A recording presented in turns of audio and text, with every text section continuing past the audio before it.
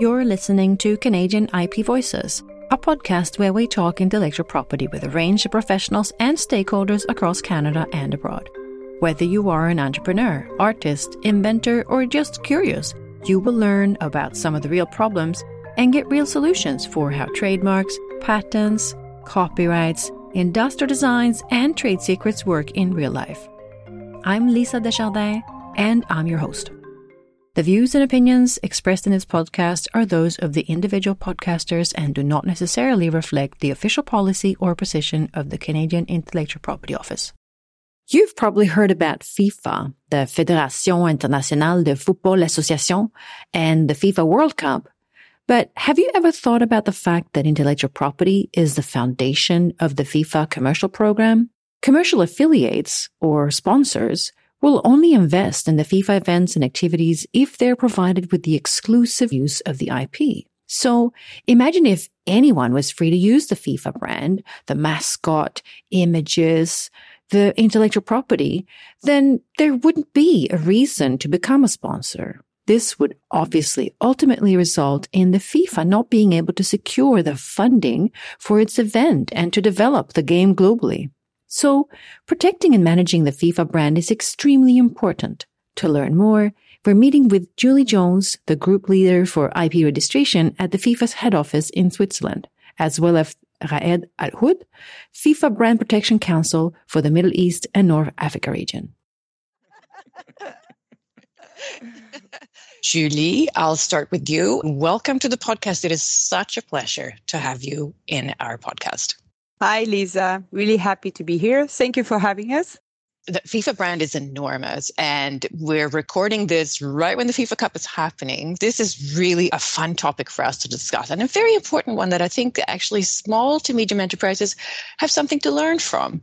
So you're the group leader for the IP registration group and developed the IP strategy for the FIFA brand. Can you tell us a little bit about yourself and the kind of work that you do at FIFA? Yes, sure. So I won't go maybe too far back, but something maybe important to know. So I studied law in France and intellectual property there, and qualified as a trademark attorney. And I moved to Switzerland a bit more than 15 years ago now. I worked for a pharmaceutical company in the energy industry, and I joined FIFA a bit more than a year ago, where I'm responsible for the IP registration team, and I lead a group of 3 paralegals. Can you tell us a little bit about the portfolio at FIFA? What are the main assets and how they are created and protected? Yes. The trademark portfolio is main assets are trademarks, followed by copyright. We have as well some designs. The size of the portfolio, always a bit interesting to know, to put things in perspective. So it's these 12,000 titles we are looking after. And for the creation of the assets for the competition are made in-house sometimes by our brand marketing team, but also we are working with design agencies. And once they create this asset, and also during the process of the creation of the asset, they are in touch with us, in contact with us, and we guide them through all the process. We give legal opinion on the way, and then we decide whether we'll go via IP registration program or whether we'll use the asset without a registration, whether we'll rely on copyright. So basically, we decide on the strategy on the way, depending how we want to create value, how the brand is important for FIFA and for the competitions. So you're an important contributor to FIFA's IP strategy. For someone who doesn't know anything about IP strategy, but just knows a little bit about brands and design, what does working with IP strategy actually mean? I think you need to work very much in advance in the process of the development of a trademark. So what you need to do first, very first step, is to do a prior trademark search, just to make sure that you are not infringing any third-party rights. And then you need to decide, once this is available and you think it is a good name, you need to decide what I'm going to file. Would that be just a word mark? Would that be a device mark? Would that be a word and device mark? Will I do the filing in color, black and white? And I think that all of that will depend on the kind of use that you want to do with this trademark. Is it a use long term? What kind of product and services would you like to cover? So you need to take all of that into account at the time of the filing. And once you've filed, it's not over. It's the beginning of a process to register your trademark, because it will be examined by different trademark offices. And you will receive what we call provisional refusal, and you can answer to this refusal to overcome them. You need to develop an argumentation and certainly not miss the deadlines by which your answer is due.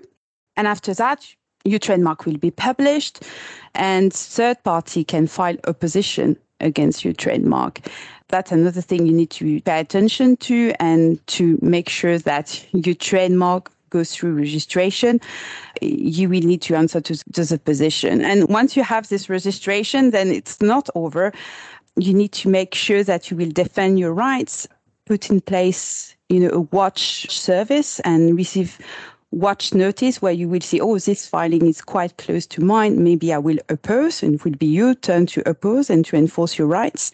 And also check the market, monitor the market, because some people will not file a trademark, but they're going to use something that is possibly identical or similar to your own trademark. So watch the market. And also use your trademark and keep evidence that you are using your trademark in order to avoid to face a cancellation for non-use, for instance. And after that, once you have a bit of time in the market, but not too long, you have 6 months after the first filing, usually, to extend your trademark in other countries. So make sure you don't miss this deadline if you want to go beyond your borders. So, I think it's a lot to think when we speak about IP strategy, and timing is really crucial. That's great advice. And I took a peek at FIFA's various IP assets, and I could see that they're created way in advance. So coming early makes sense. It really does. If you met an entrepreneur on the street and they don't know a whole lot about IP, what kind of main considerations would you share with that person? Yeah, I think budget can be a bit scary, but is a key to have a look at. And protecting intellectual property, it has certainly a cost. So be mindful of your budget. I think file only in countries where you intend to use a trademark now or in the near future, and only for goods and services of your interest. So I think there is no need to go wild to ensure an efficient protection, but you can have good protection at a reasonable cost if you focus on your budget. I would say treat your IP as an important asset to get right straight at the beginning. Don't come too late. Don't hesitate to get advice early as soon as you have an idea. And then with a good protection, it can be the most valuable asset for your company in the future. And as I've said earlier, timing is of essence.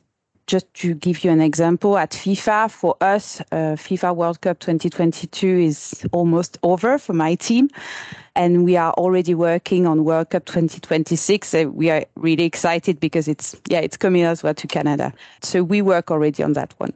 That's very good advice. And 2026, that's 4 years away. So that gives us a good hint as to what strategy is all about and the importance of timing.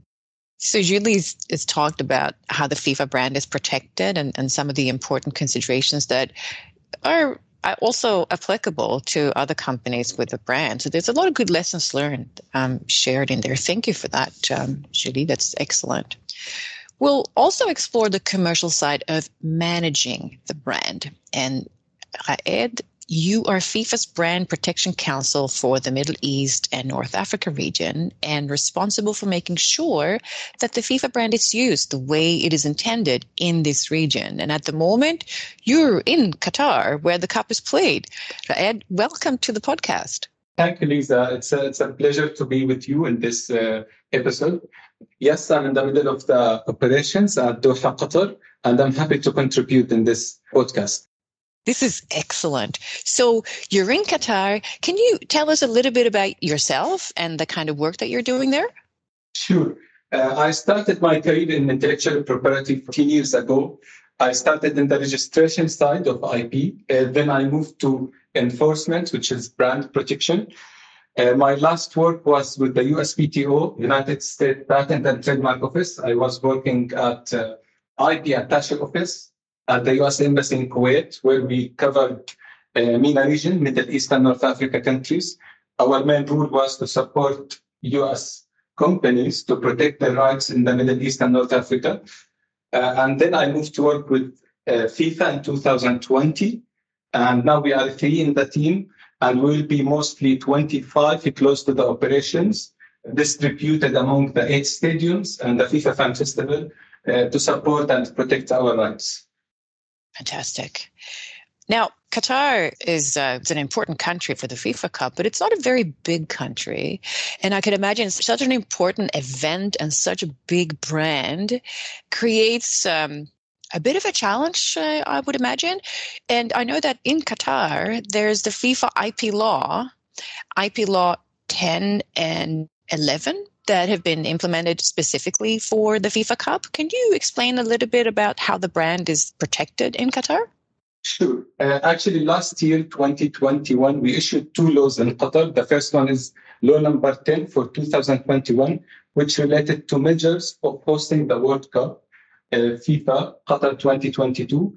The law has many articles, but part of these articles concerns the commercial rights of FIFA intellectual property, which mainly the brand, the official name, the mascot. All of these rights were included in this law. In addition to that, we have a law number 11 for 2021, which related to expediting the registration procedures for our trademarks. Further to the law number 10 for 2021, we have also filled the gaps that is in the current legislative regime, which, for example, unfair competition laws was not covered properly, which to fit FIFA's needs in this tournament. In addition to that, there's a commercial restriction area in this law, which means any commercial activities that are happening close to the stadiums, FIFA has to approve it before the establishment of this activity. In addition to that, we also shed the light on the domain name, the conflict between trademark and domain name, as well as the use of the tickets as part of promotional campaign. This is an exclusive rights for FIFA, and any third parties, especially non-authorized parties, cannot use tickets as part of their promotional campaign. Lots of important supportive legislation in Qatar. Very interesting indeed. And obviously, there's a lot of activities that you'd have to embark on as you protect the brand. What is FIFA's approach to brand protection? Actually, our approach was quite different than, I would say, any other countries. We adopted an approach which is, we do our due diligence first to the cases, and when we feel the case is minimum and does not fit to be a huge infringement, we tend to call the infringer, give them the justification that we know that what you are doing is not legal. And there's a law number 10 for 2021, which prevents such kind of activities. And there's a huge lack of awareness when it comes to IP in the region, specifically in Qatar. So our initial approach after we do our due diligence is to call the companies, telling them, look, this is illegal according to the law. And 99% of the cases, if not 100%, are solved amicably within 24 hours. So we don't have any cases in the court in Qatar, and most of the cases are solved by call. We have noticed a lack of awareness when it comes to IP in the region. Based on that, we decided to follow a proactive approach by raising the awareness before these companies and individuals before they start using our IP without authorization. We started to deliver training for the officials in the region, such as Qatar, Saudi Arabia, Morocco, Algeria, and Jordan. After that, we published awareness messages using social media platforms instead of traditional newspapers, where we used soft language instead of threatening language for individuals and companies in the region. Also, we tailored the message based on the audience, which means in North Africa countries, we published the awareness messages in both Arabic and French. For example, in Egypt, we published our awareness message using Facebook platforms. In other countries like Saudi Arabia, we used Twitter. For example, Kuwait, we used Instagram. So we used the most effective tool to raise the awareness when it comes to IP awareness. In addition to that, since Qatar is the host country, we run a massive campaign in cooperation with the ministries in Qatar, such as Ministry of Commerce, Ministry of Interior, and Ministry of Culture, where we raised the awareness about the IP, as well as we delivered awareness campaigns to the malls, hotels, travel agencies, just to be more proactive when it comes to IP and not being reactive when they just used our IP without authorization, and we have maybe to spend more time and more money to stop them. Excellent. I took a peek and I saw FIFA's published actually really excellent guidelines for the use of FIFA's IP. And in there, we can really learn a whole lot, not only about the IP assets, but also about the affiliated partners. I was wondering, can you explain how the FIFA assets are the basis of these licensing agreements? Because I think for a small to medium enterprises, it's a good guide to read to get an understanding for the monetization through licensing. Absolutely. Actually, the IP guidelines was created to allow third party to enjoy and celebrate the tournament without infringing FIFA's rights. So we used, as you can see, very simplified words for non-IP, people, just for them to try to understand the document. So we have the IP guidelines in 6 languages: Arabic, English, French, Chinese, Spanish, and German. So we tried to cover the most of the languages. In addition to that, we used a very simplified language. For example, companies could use generic terms to celebrate the tournament without infringing FIFA's rights. For example, countries' flags, football generic terms, So all of these are permitted to be used. And this is meant to be included in the IP guidelines. And this is one of the main goals. We created and published these guidelines on FIFA.com. Yeah, the guideline contains really important information about the authorized use of FIFA brands. What about practically? Can you tell us a little bit about the kind of work that is involved in enforcing such a large portfolio of IP? Actually, as you mentioned, we cover Middle East and North Africa countries. And we have really big countries like Egypt, Saudi Arabia, United Arab Emirates. And most of the shipments that are coming to Middle East are coming through Dubai as a hub. So we do record our trademarks in the customs as a first step. After, of course, trademark protection at the IP offices, we do a further step of protection, which is protected our trademark before customs. So whenever there is a shipments coming to the region, customs will notify us. We receive the shipments that contain FIFA IP. Could you please verify the authenticity of this shipment? And this when it comes to counterfeit goods, because customs are the first lines of a protection. And when it comes to unauthorized use, we have law firms in the region. In each region helps us to monitor the market, monitor the unauthorized use as well, in addition to enforcing any unauthorized activities that are happening in the region. That's excellent. I know Canada has a similar program with the customs where, anyone with a registered trademark or a copyright can request that kind of assistance. Very, very important and interesting information. Thank you so much. Finally, if you had the opportunity to teach an entrepreneur a few IP tricks, what would you tell them? Well, that's a very good question. Our region is adopting first to file, not first to use. So first advice is just go and file, protect your IP, because we are adopting a first to file basis. So this is the first thing. Second thing, don't consider IP as an expense. It might be the main asset you have after your company growing. In addition to that, I would like to add that entrepreneurs could use IP as a mean to source money, which means to use it as IP collateral on further stages. Fabulous. Raed and Julie, it's been such a pleasure to have you on the podcast. Thank you so much for sharing insights and the importance of managing a brand well ahead of a big event. Thank you so much. Thank you. Thank you, Lisa. You've listened to Canadian IP Voices, where we talk intellectual property. In this episode, we heard from Julie Jones and Raed Al-Hood, who have the important task of managing and protecting FIFA's impressive portfolio of over 12,000 IP assets. Julie explained the importance of planning ahead early when it comes to IP. FIFA is already protecting their IP assets for the World Cup in Canada 2026. Raed described the kind of work involved in protecting the brand from unauthorized use, which is, at large, an educational effort supported by firm legislation and active monitoring. If you're curious to read FIFA's IP guidelines that describe their IP assets and how these can be used, open the description to this episode to find a link to the document.